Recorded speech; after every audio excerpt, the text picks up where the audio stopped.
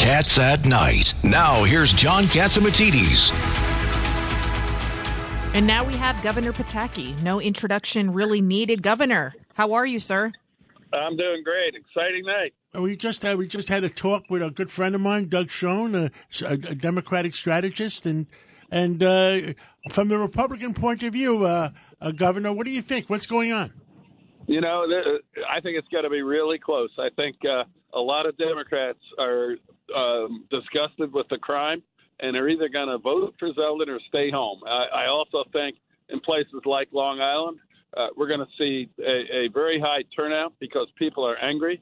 They know the state is out of control, and this is their chance to take it back. So, you know, I know all the conventional polls have Zeldin down 5 or 6. When I ran the first time, the polls were off by 7. And if they're off by 7 again, we're going to have Governor Zeldin.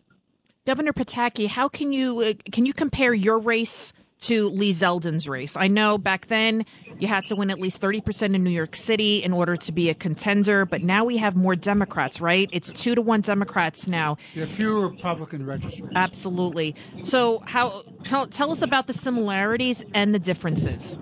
You know, Lydia, I think it's basically the same. He has to do extremely well on Long Island. Okay. You're supposed to get 30% in New York City. I got like 21% when I ran the first time. But we had a massive turnout upstate, and I broke all the records in turnout and percentages upstate. That's not going to happen this time, but I think Lee can get more than 30%.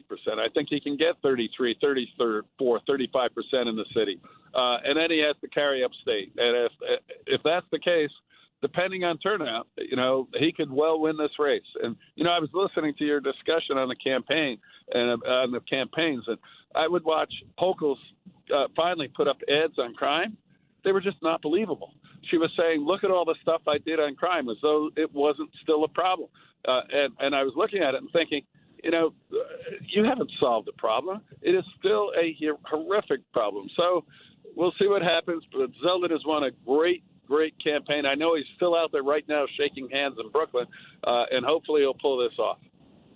Well, we'll talk to you again later on, Governor, and maybe you'll have some more to report. And hopefully we celebrate tonight, Governor. Yes, I'm ready. Take care. Take care. And guys, I mean, we don't know what. This is such a John. This is such an important race. This could be the difference between saving the city and state of New York and losing it. And people should understand that. This is the most important midterm election of our lifetime. I mean, Lee would say, you know, bet your life is depending on it.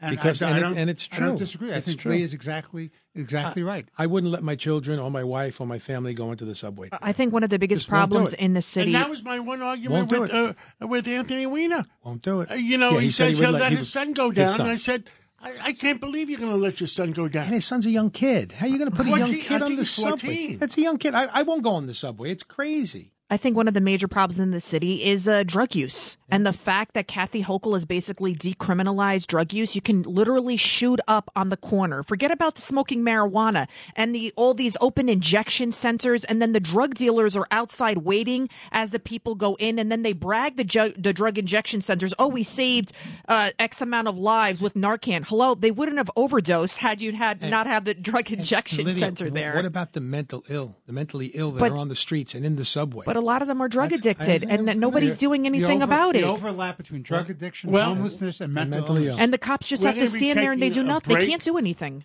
We're going to be taking a break, and we're going to be having Lou Dobbs on to see the financial markets are acting as if the Republicans are going to win. They're up, but we'll see what happens. Are we ready to take that break? And we're going to have Lou Dobbs come on. And right after the break, Al D'Amato, he is what? Mad as hell? And he can't take it. I'm as mad as hell, and I'm not going to take this anymore. That is Senator D'Amato. Let's go. This is Cats at Night on the Red Apple Podcast Network.